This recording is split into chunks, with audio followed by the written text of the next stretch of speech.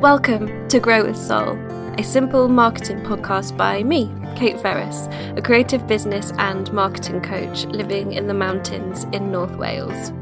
Grow with Soul is for creatives who either have their own business or who dream of having their own business and who want to grow slowly, sustainably and soulfully in their work and in their life. So welcome. I'm so glad you're here. Hi, and welcome to episode 3 of Grow with Soul. I'm mixing it up a bit this week. This isn't a traditional interview, but a coaching call where we dig into some real life business and marketing problems and find some solutions to them. My guest is Cara Lee Ford, a ceramicist and potter based just outside of Bath in Somerset. After starting pottery as a hobby 14 years ago, Cara went full-time in 2015 and now makes tableware in her garden studio. In our conversation, we cover so much, from tactics for dealing with comparison, creating effective work routine, all things email marketing, and also creating content when writing doesn't come easily to you. I know that not only will you love Cara, but that you will relate to so much of what we talk about in this episode. So let's dive in. So, hi Cara, thanks for joining me. Hi Katie, how are you? I'm good, thank you very much. It's a beautiful evening in North Wales, and I know you're in Somerset, so you must have an even more beautiful evening. Well, yeah, I mean it's still beautiful, however a little bit rainy, so yeah. Not so much. Yeah, still nice though. Good. So, as I've just said, you're in Somerset, so can you give me and the listeners a little bit more about your background and what you do and kind of how you've got to the place that you're in now? Sure. So I'm Cara from Cara Lee Ford Ceramics, and I'm a potter. I make tableware mostly, so mugs, plates, bowls, that kind of thing. I work from my home studio, which is currently a little 9-foot by 13-foot shed in my back garden, and I make everything inspired by the coast. So I was actually born in Devon, so every colour that I choose for my ceramics is inspired by the textures and colours of my favourite beaches from my childhood. So I've been doing it for, this will be my 4th year now. Brilliant. So what were you doing before? So before, I did something very similar to you, Katie, actually. I worked in marketing before for my sins. So I didn't actually touch clay until I left university. I actually did fine art at university. I specialised in painting. And on graduating, I got myself an office job like you do, because, you've got debts to pay and you have to feed yourself and you have to pay rent and things. So I got an office job and just thought, wow, this is boring. I need to do something just to keep that creative bone alive. So I started doing pottery classes at an evening course and absolutely fell in love with it. And then just kind of continued from there, really. And I did pottery as a hobby for about 12 years alongside my day job, and then took the plunge in 2015. I never looked back? Question mark. Yeah, it was the best thing I have ever done in my entire life. It was one of those things, the universe is telling me, Cara, you need to do this, for a really long time before I actually did it. Got the balls up to actually quit my job. There was a few kind of things that happened, like a really close friend of mine passed away, unfortunately, at the age of 32, and he was just always so, he's always pushing me to kind of follow my dream and say to me, Car, you need to just bloody do it, just get on with it, come on, life's too short. And kind of he did prove that. So that really spurred me on to look at my life and what I was doing. And, I was in my 30s and not doing what I really, really wanted to do, which was being creative for a living. And I also randomly applied for the Great Pottery Throwdown. I don't know if you've ever heard of that. That's going big, isn't it? Yeah, that was kind of like, sod it, what have I got to do? So I just saw this advert on my local pottery supplier notice board and just thought, that sounds fun. That sounds like, a bit like Bake Off. So I'll give it a go. And I actually got down to the last 20 auditionees, and I was just astounded that I got that far. And amazed that all of these people surrounding me were making a living from pottery. I was the only one at the auditions who wasn't a full-time potter. I was, I had a day job. I was doing something else at the time. And I just kept on asking all of these potters, just like, so what do you do for a living? And they were like, well, I'm a potter. I'm a potter. And I was like, really? You can actually make a living from it? And they were like looking at me like I had two heads, like, yeah. And I was just absolutely blown away that all of these people, no matter what form it took, they were still following, their dream and to be creative for a living. So I just thought, you know what? Life's too bloody short. I've just got to do this. So I did. Yeah. And that's me, really. And 4 years later, thank God, I'm still here. I'm still doing it. I'm still loving it. Obviously, it comes with its challenges, as does any job, but it's great. Good. That's so interesting. And I love that you, just applied to go on it, but then also that was a really kind of transformative experience to actually probably build your confidence up to know that you were good enough to be alongside these people doing it full time, but also just kind of seeing behind the curtain almost. And like, oh, this is actually something that I could really do. Absolutely. I'd never met another potter before, so I was just absolutely fascinated. There was 50 of us all in one room, and I was just like, God, these people are amazing. I just want to be like you. I want to do what you're doing. So to be doing it now really does feel like a dream come true. So let's talk a little bit about the business then. So what are your kind of biggest challenges at the moment? So in your kind of day-to-day, what are the things that you're finding are holding you back from getting you to where you want to be? I guess one of the biggest things for me is comparing myself to other people. And social media has got a lot to answer for in that regard, just because these people look like they are doing really well, and they're always talking about how busy they are and how many orders they have and all the exciting projects that they've got on the horizon. And then you see that, and then even though I'm really busy and I've got lots of exciting things going on, I just kind of forget that and just think, oh gosh, they must be even more busy than me. And I just think it's such a energy drainer sometimes to look at all of those lovely pictures on behind your phone and just kind of remember that actually they're probably thinking the same. But it's difficult to kind of focus your mind and not feel that comparison, and looking at what everyone else is doing as well. And what's really interesting is that your journey almost started with comparing yourself to all those other full-time potters at the Great Pottery Throwdown, and that was a really positive experience, and now it's become this really negative experience for you, which in a positive way actually I think is a marker of how far you've progressed, because initially it was just looking at these other people doing it professionally and seeing it as inspiration, whereas now you are one of those people and you're looking at your peers now and looking at the incremental things that's difference between you. So you can take that positively, that this is a marker of how far you've come, first of all. But comparison is a really funny thing, and it's the easiest thing in the world, and everybody says it on every podcast and every blog post that it's everyone else's highlight reel, and you can't see what's going on in their real lives, and you can't see their messy houses and stuff, which actually doesn't really help. No. Because you're scrolling Instagram, you're like, well, I know their life is probably not as good as mine, but also I just can't believe that right now. So what I like to do with kind of dealing with comparison, and there are days where you do just need to kind of sit and stew and feel a bit sad for 5 minutes. That's good. Because that is just human nature. And don't beat yourself up for feeling human.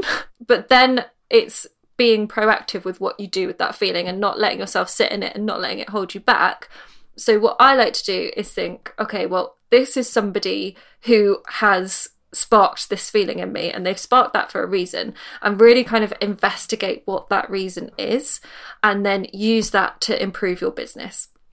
So sometimes it might be bad comparison. So this is something that I get, where I might see somebody who is doing a very similar thing to me or have a very similar product to me. Yeah. But I hate the way they're going about it. And I completely disagree with their methods, and I'm like upset that people are buying into them. So in that kind of case, I use what they're doing and think, right, how can I be the opposite of that? And how can I use this to really inform what I'm doing? But you can do that with the other type of comparison as well, when you're looking at somebody and going, oh my God, they're amazing and I'm never going to be as good as them. Well, actually, like, get analytical about that. What is it that you really like, and how can you do that? So with Instagram, one of the easiest ways to do this is if you're looking at somebody's photo and it's the actual photo that you're like, oh God, I wish I could present my products like that, or I wish I could just like deconstruct that image. What is it about it that you really like? Is it the composition? Is it the light? Is it the props that they've used? Get really analytical about it and kind of take the emotion out of it, and then see how you can recreate that in your own photos. Or if, you know, they've got a really great Instagram story, or they've got a great email newsletter, whatever it is, kind of take that and use it for your own business. Yeah. That's really interesting. You said about the comparison at the beginning of, you know, my journey and where I am now. That's like, I've never ever thought of that before, and that really resonates. I'm like, oh yeah, of course.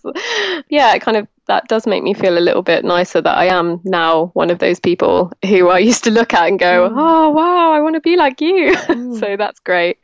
And interesting as well that you mentioned about flipping it on its head. So seeing what people do and maybe in a way that you don't like, that really struck a chord actually, because there's a particular potter on Instagram who's pretty famous, pretty much one of the most famous ones, but they are quite opinionated, and they like to kind of talk quite a lot about the right way of making things and the wrong way of making things, and when pottery, you know, in their opinion, is bad. And reading their kind of feed just makes me feel rotten, makes me feel like icky and horrible, and just think, God, that's really negative. You know, all of the budding potters around the world reading this and thinking, oh, well, I might as well just bloody give up now. It's, you know, if my handles don't look like their handles, then what's the point? And I actually have stopped following that person now.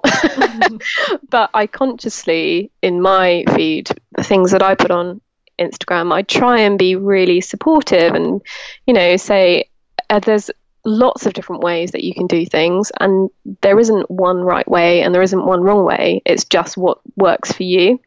And I try and kind of put that energy across, rather than saying, well, this is the right way. This is the way I was taught at pottery school. Kind of, I thought that was interesting. Yeah, and because it's the good stuff is really kind of heartbreaking, but also when you see people doing things that you disagree with and people lapping it up, that can be almost as bad. Oh, exactly. Yeah, like really cringe. Like he'll have like loads of these comments underneath saying, oh my goodness, you're so right. It really annoys me when people make handles that way, and I'm just like, oh my God. And part of this as well is being really clear on who you are and aren't talking to, and making sure that, you know, it sounds like this famous potter, his audience are not your audience. You don't have the same people that you want to be talking to, so it's almost easier to kind of go, well, we're just completely different worlds. You carry on with what you're doing, and I'm gonna do what I think is right. Absolutely. Yeah, and use it like that. But on the other side of the coin, with the people who you look at and you think, oh, I want to be you. Yeah. Another good thing, which I've always tried to do, is to think, so you've looked at what they're doing, you think, right, how can I apply that to my business? But then also, like, how can I put my business where they are? Like, how can I get in front of their audience as well. So it's that community over competition thing, but always looking for collaboration options. So for me, something that I've done around that is that there was I'm just going to say her name because a coach called Lola Hode. And so she is doing a very similar thing to me. We've probably got slightly different audiences, but we've got a lot of things which are in common. Yeah. And I had a lot of comparisonitis around her. Then actually I was like, I'm just going to send her an email. And from that email, I interviewed her for my blog. And then I'm going to be on her podcast at some stage. So I could have just sat there and like read all her blog posts and scrolled her Instagram and felt really sad. But it was actually kind of doing something to take control and think, I'm going to use this to benefit my business and also benefit my audience, because she's got stuff to offer them, I've got stuff to offer her audience, and just kind of making the connections. Actually, on one of Sass Petherick's podcasts, which I'll dig out to put in the show notes, and I can't remember the name of the lady she was interviewing, but she said that she was going through a period in her life where whenever she saw somebody that made her feel bad about herself, she would try to make them her friend. And it's kind of similar to that. It's taking what is quite a negative emotional response and making it something that feels good. So whether, there's a potter and you think, I just love her photographs, well, send her a cup with your compliments. Or if there's somebody else that you could do like a collaborative range together or something like that, where you're getting in front of each other's audiences, you're being creatively inspired by each other, and it's just all round more positive, and you feel like you're getting something out of it rather than competing against that person. Yeah, that's a lovely way of looking at it, actually, and would be a really nice thing to do. I've written that down in my notebook. Community over competition. That's a really lovely thing to remember. I will definitely put that one into action. So now we've cured you of your comparison. So what's your kind of that's fixed. So in terms of kind of other challenges, so your kind of working routine and stuff like that, how are you with that? Yeah, well, I'm a bit of a scatterbrain, so all the best creatives are. That's good. Although I think you're probably being kind.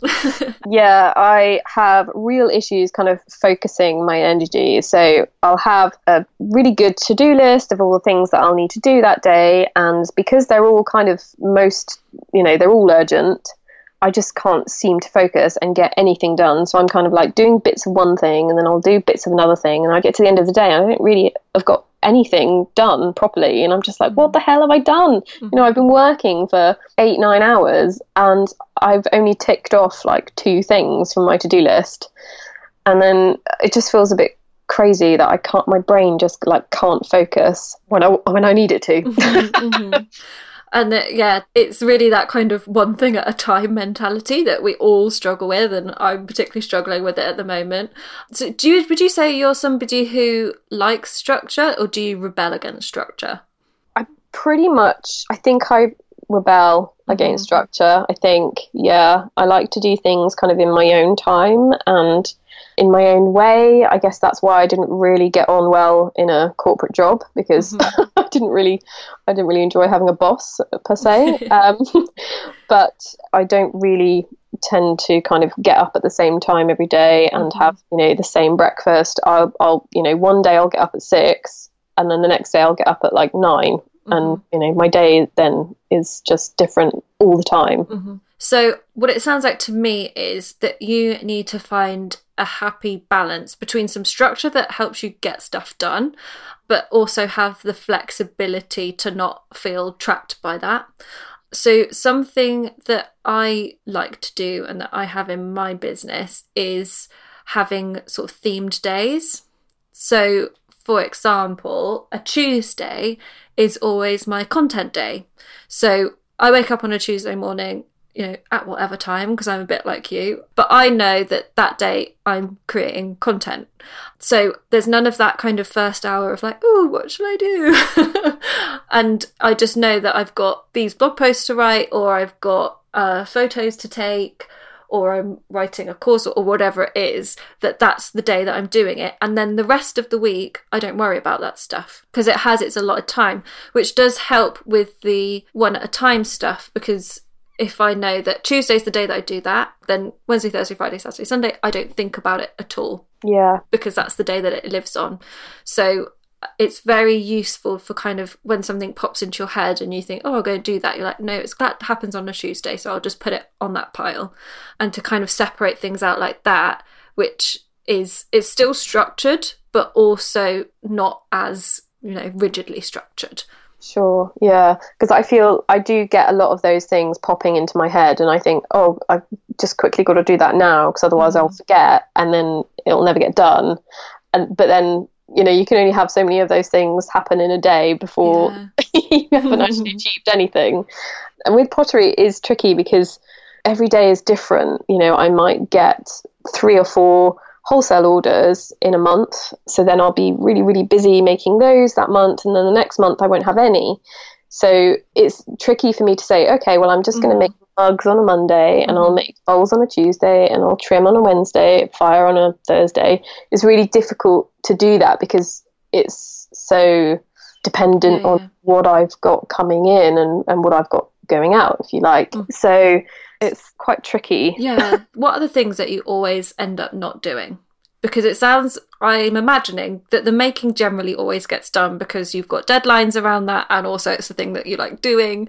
So what are the things that really suffer from your kind of scattered way of working? Things that really suffer are things like blogging and writing in general. Anything to do with writing, I generally put off until it really is the last thing that I haven't achieved and I just need to do it. So anything like that. Also packing is another thing that I really don't like doing. So it's anything that I guess I don't enjoy gets put to the back of the list.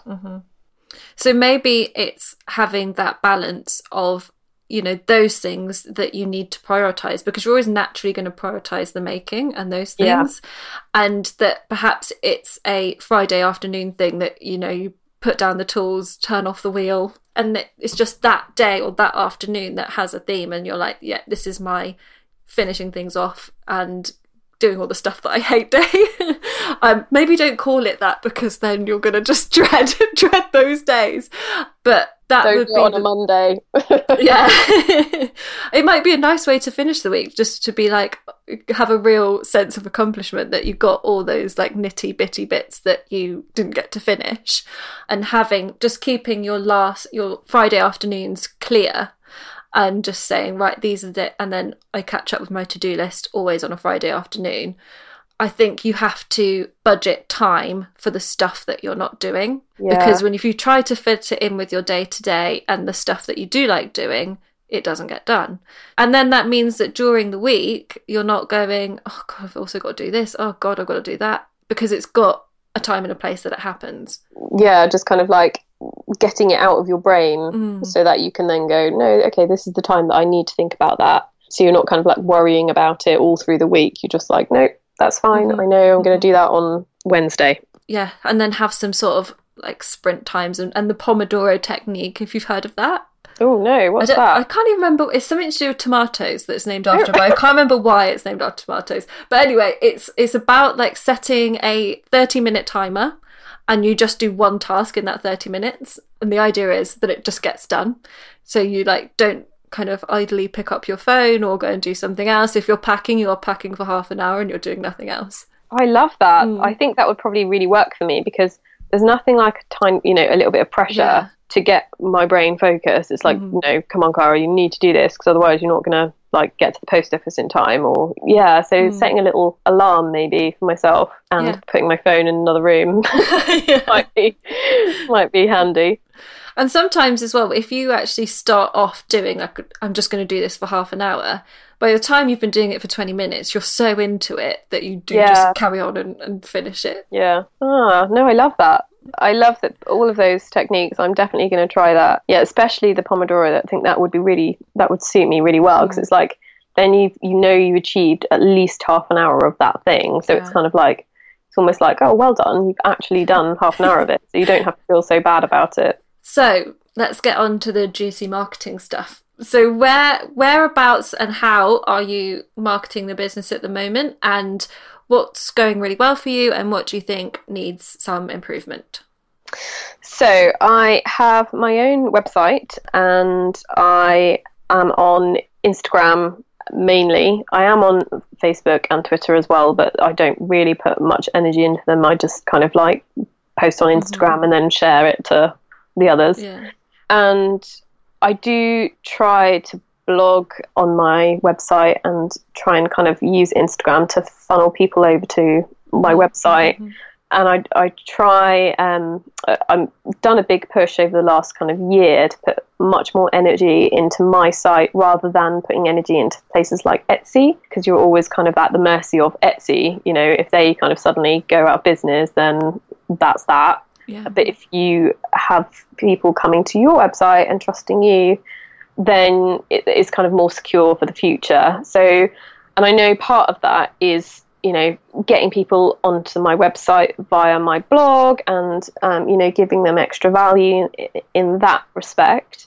But writing is really, really something that, you know, it's not a talent for me. It takes me hours to write anything. You know, if I want to write a blog post, it'll probably take me about 4 hours. Oh, gosh. Yeah. And, you know, I'll reread it and reread it and reread it, and it doesn't, you know, it's not really making sense anymore in my own head, so I have to get my husband to read it and then I have to get someone else to read it before, you know, I have that confidence in order to publish it. Instagram I'm a little bit better at, so I try kind of to do like kind of mini posts every now and again on Instagram, you know, when you write longer posts, and I don't tend to take as long doing them. I don't know why.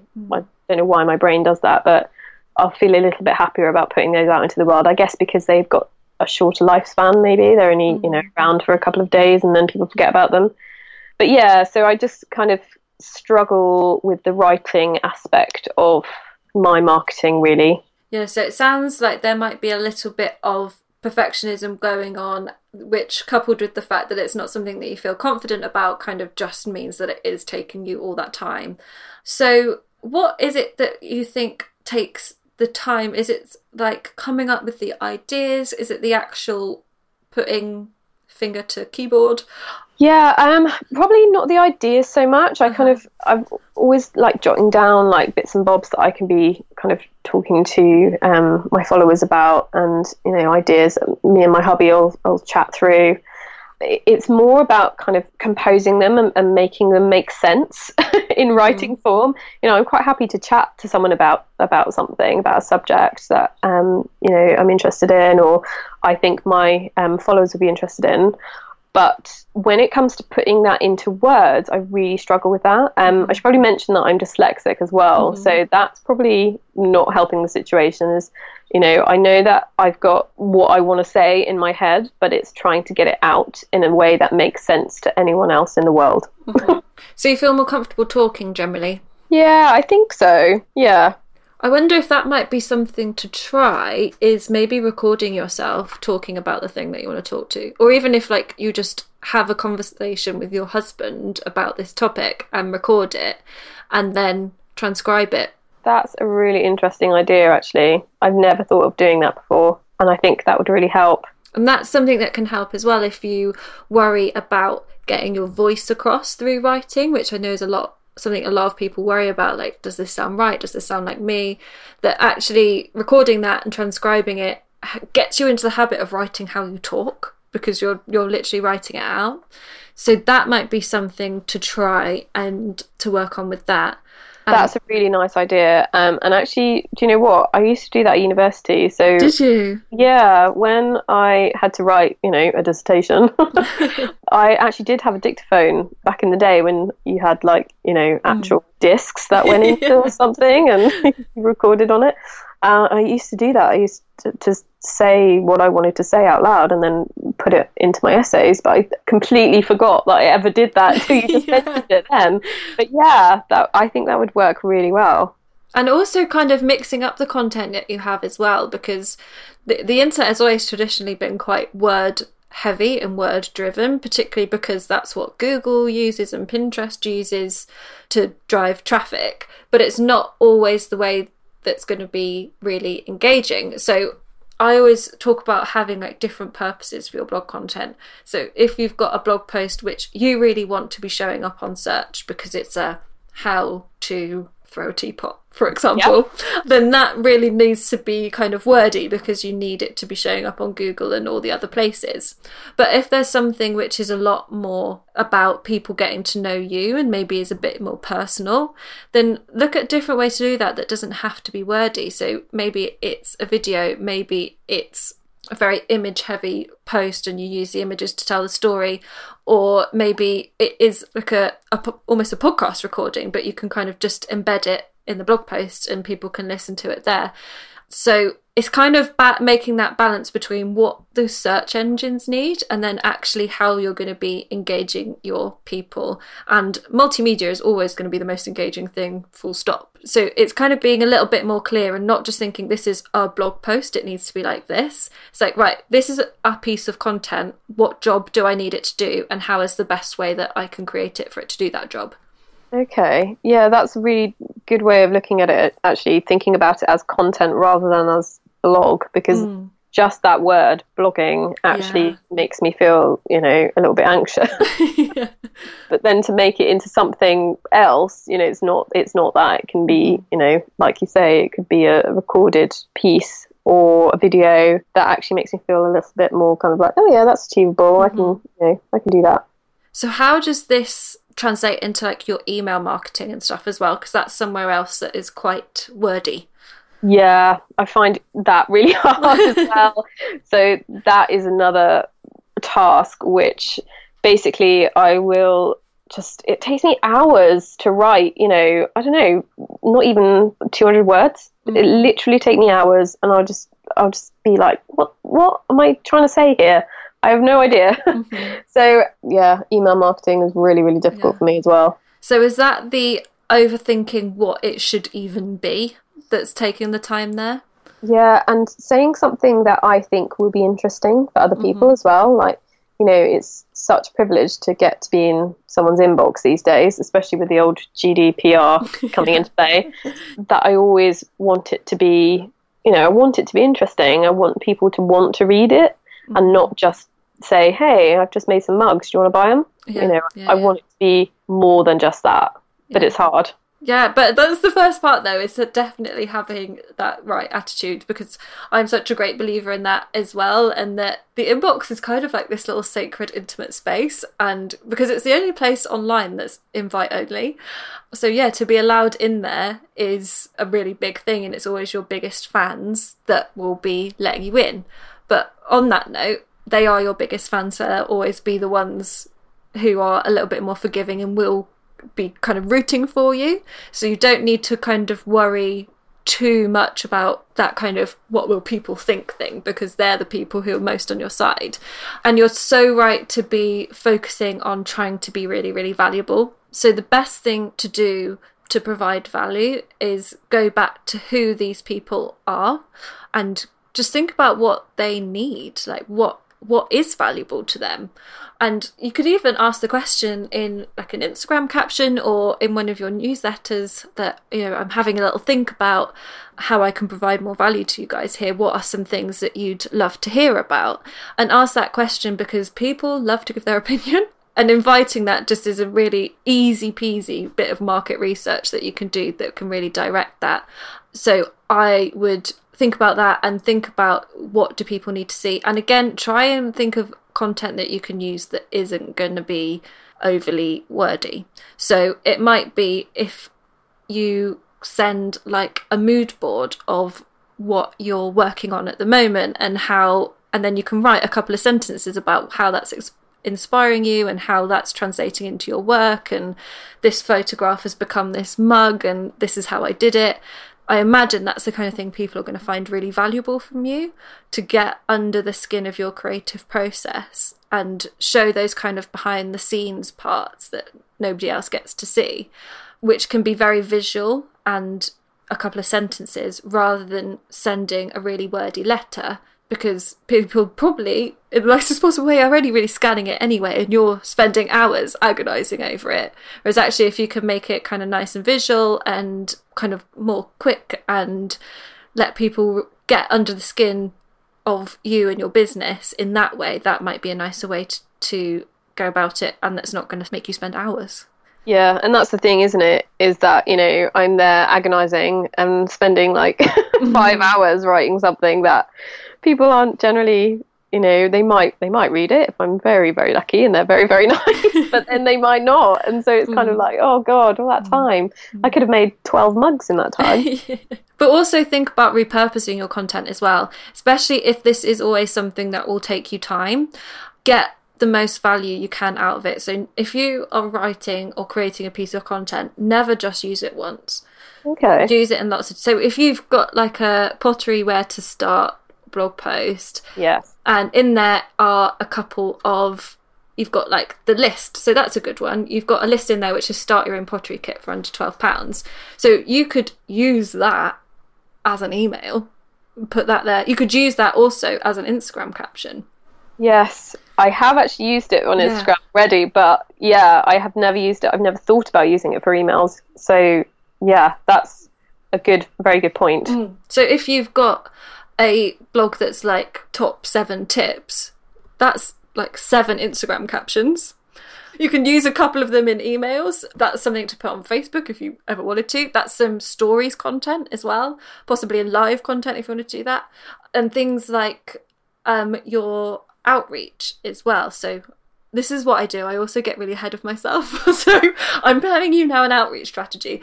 But so if you were, for example, wanting to be featured in a certain magazine, well, you've got a blog post that would be great for that magazine or their blog or whatever, then kind of just rehash it and use that. Okay. Or if something just went out in an email, use that. Something that I've done is that I was interviewed on a podcast and then wrote a blog post which was basically the same conversation with just like a little few bits added in once I'd had time to think about what I was saying. So it can all be used in lots of different ways. So never just think, right, I've spent 4 hours on a blog post and that's that. Because you can also repost it later just under a kind of different title and things, because, you know, nobody remembers what you posted 6 months ago. Yeah. Tuesday the 17th of September, what did you post? I have done that before. Recently I just read something that I wrote back in 2015. I was just like, that was all right. So I just basically just changed the title and, you know, kind of did an introduction and said, you know, I know I shared this already, but you probably haven't read it. So here it is again. Yeah. And people are only really thank you for that, because people are coming to you all the time, so nobody's seeing not everyone's seeing what you've done in the past. So bringing that back up, and you start to see that on Instagram a lot more as well. Some of the bigger Instagrammers are starting to say, here's this one again, you liked it before, so have it again. And it was a reason why it was, you know, good the first time. Don't try and reinvent the wheel every single time. When you hit on something that really resonates with people, really nail down on that and think, well, how else can I talk about this? How else can I show this? Where else can I show this? Rather than be like, well, that was really successful. What do I do next that's equally successful? Yeah, put it in a drawer and never think about it ever again. So, yeah, with your email and stuff, is that the main problem? Or is it getting subscribers in the first place and all that kind of malarkey as well? Yeah, I mean, goodness me, it's so hard, isn't it, to try, like, just by asking people, please subscribe, you know they're never going to subscribe unless you've actually, you know, you're giving them something in return, which is fair enough. I feel exactly the same. I don't sign up to anyone's emails unless I'm really, really into what they're doing.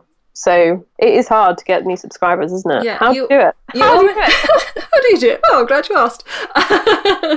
Yeah, because marketing your email list is almost the same as marketing your product. And because it's a similar result at the end. So when you're marketing your product, you want people to exchange money for what you do. Whereas with your email list, you just want them to exchange their attention and their contact details for what you do. So it's the same, but just on a kind of lesser scale. So I think the first step is kind of being really clear about what the value will be in your emails. So like we were just talking about, having a structure. So for mine, for example, there's always there's a formula to my newsletter. It's never one thing 1 month and then something completely different. You'll always be getting the similar stuff. So that means that I can market that and say, this is all the value you're going to get every single month. Okay. And so if people want that, then that's good. And I'm really kind of open about that and not kind of saying it will be news, because let's face it, no one cares about somebody else's news. So it's being really clear in where you're talking about it, that what they are actually going to get, and make that something that is valuable to them. And also one of the best things is having an opt-in or lead magnet, although I really hate the word lead magnet. So am I right in thinking you've got like something to do with 7 steps to I have. potting? I actually did one of these, which was really successful.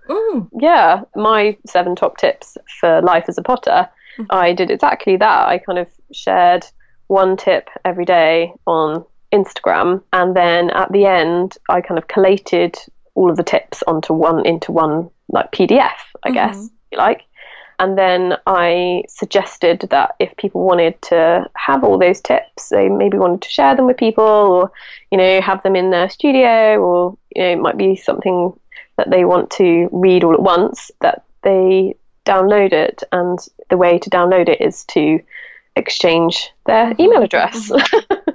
So yeah, I did that, and it was really, really good. And I kind of doubled my mailing list in like a week from just doing that. So that's really good, and that's kind of proof that worked.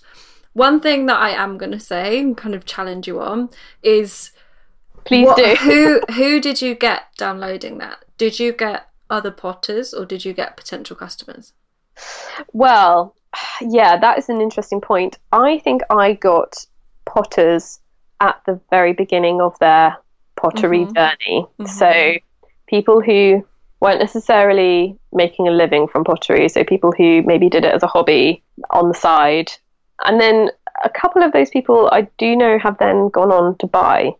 So a bit of both.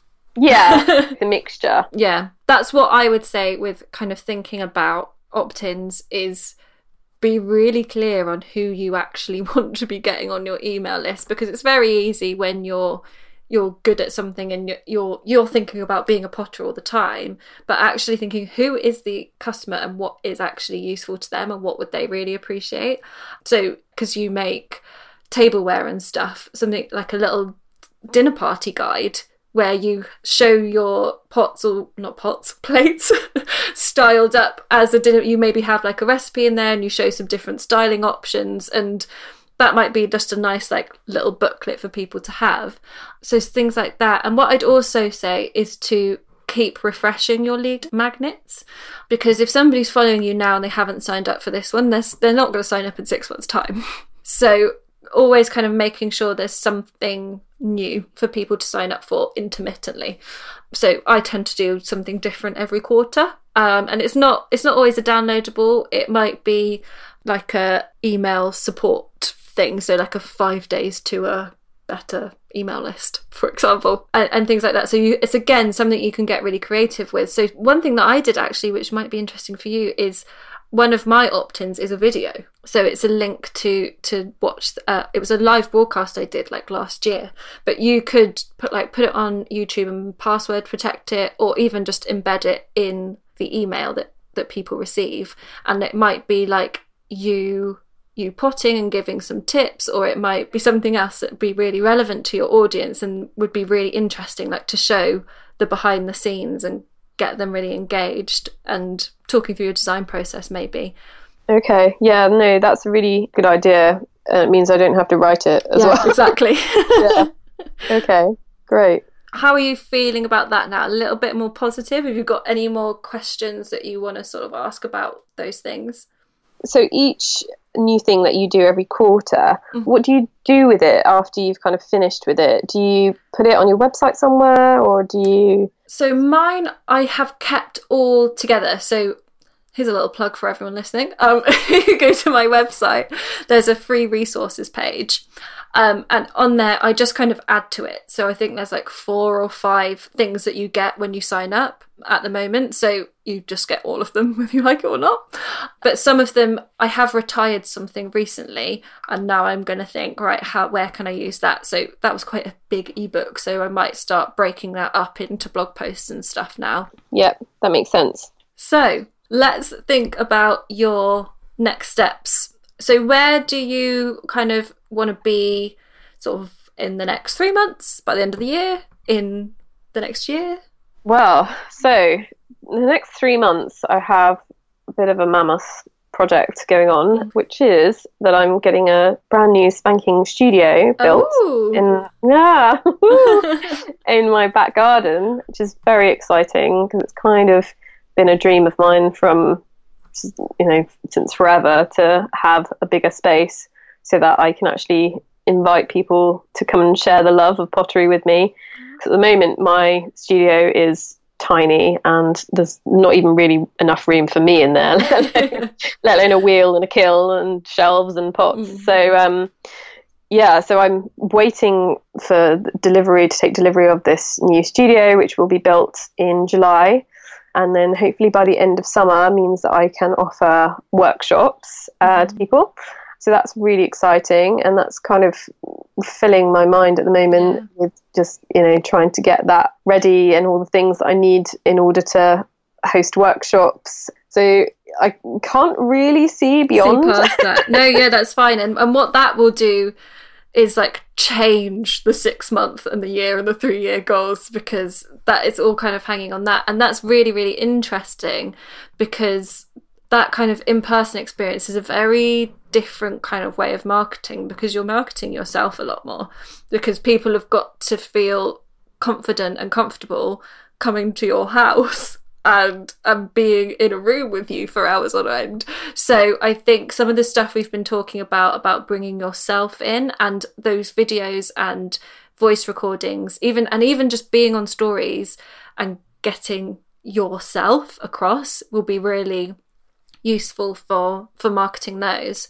And also, so some of your kind of content and opt-ins around how to be a potter, that will actually be really useful for starting to market these. Much more relevant. Yeah. Trying to sell mugs. Yeah. So getting really clear about who these workshops are for. And so are they for people with a bit of experience who want to come, or brand new, fresh people who aren't even thinking about being a potter at all, but just want a fun afternoon. So thinking about who those workshops are for, and then creating the content and the opt-ins and stuff around those people and what their kind of problems are and what they would need to know. Yeah, goodness me, I've got so much to think about. Few months. Good God, wow. So and also going right back to the beginning when talking about collaborating with people, if you have other sort of local-ish potters that you can get to talk about the fact that you're doing workshops. So even if they don't do workshops, they've probably got followers who love what they do, and if they were doing a workshop, they'd buy it. So if you can kind of get them to talk about yours, you're getting in front of those audiences too. So maybe you could do like a little open workshop when it's all built and invite some localish potters, or even just other Instagrammers, or maybe independent shops and things like that, who would have audiences that would be your same audience, and get them to come round, share it, put it on stories, have a piece of cake, and make connections that way, so that you're also promoting the workshop specifically rather than just your work. Yeah, that's a lovely idea. I've kind of seen other people do that, and I think that is a really nice thing to do, is to invite people into the space and get them to be your advocates, if you like, and give them a really nice afternoon, so that they'll hopefully go away and say, I just had a really nice afternoon with Cara in her new shed. Do go and see it. yeah, exactly. And even people, so say somebody with a really nice independent shop near you, and somebody comes in and is looking at their pottery and be like, oh, I'd love to do this. Well, actually, you know what? I went to somebody's new shed and she's doing workshops now. Let me give you her card. And so thinking about it like that, because marketing a physical space is very different, because obviously people will travel, but most people will be local. So it's really, you have to dig a lot more into offline spaces when you're marketing a physical place than you do kind of selling work online. What do you mean by offline? Oh, offline. So, well, as it sounds really, things that are offline. So like I was saying about the shops, or if they're thinking about who your target market is. So let's say, for example, you went to the local WI, and did a demonstration, and then said, oh, by the way, I've got a studio space here and my workshop dates. That would be a kind of offline marketing. Okay. Those kind of things. So looking at things that aren't necessarily going out to the whole wide world, but are just really focused on specific people in a specific place. Yeah, and I guess you need less people, to see it, to get enough people to fill a workshop. The workshops are only going to be, they're going to be quite intimate. There's only going to be really space for like 6. So only really need 6 people at a time. Yeah, exactly. Want to come to kind of make it a success. Well, I've just thought of something actually, you mentioning about kind of future goals, and that in the longer term, I'm hosting workshops in my studio, but I would love the opportunity to be able to travel and go to other people's studios.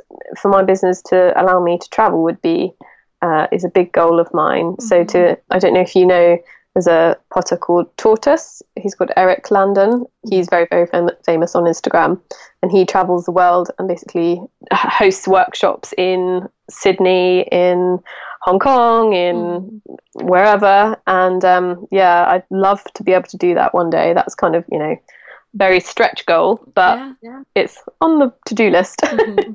It's hopefully something that I can achieve one day. Yeah, so what that sounds like, what's key for him is having built a worldwide audience that demand him and demand his presence.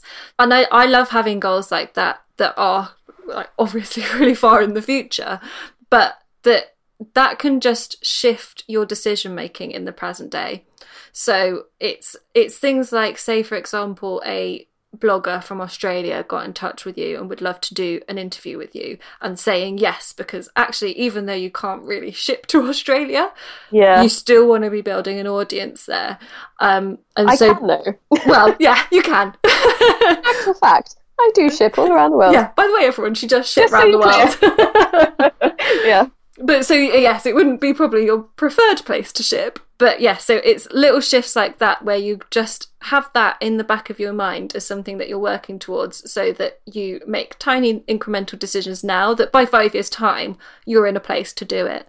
And kind of when you're trying to prioritise tasks and you think, well, actually sitting and going through all my Instagram comments and replying to them no matter where they are in the world is actually a good use of my time, rather than send one email, for example. So yeah, it's one of those things to have as a guiding light, rather than, start booking your hotel in Sydney.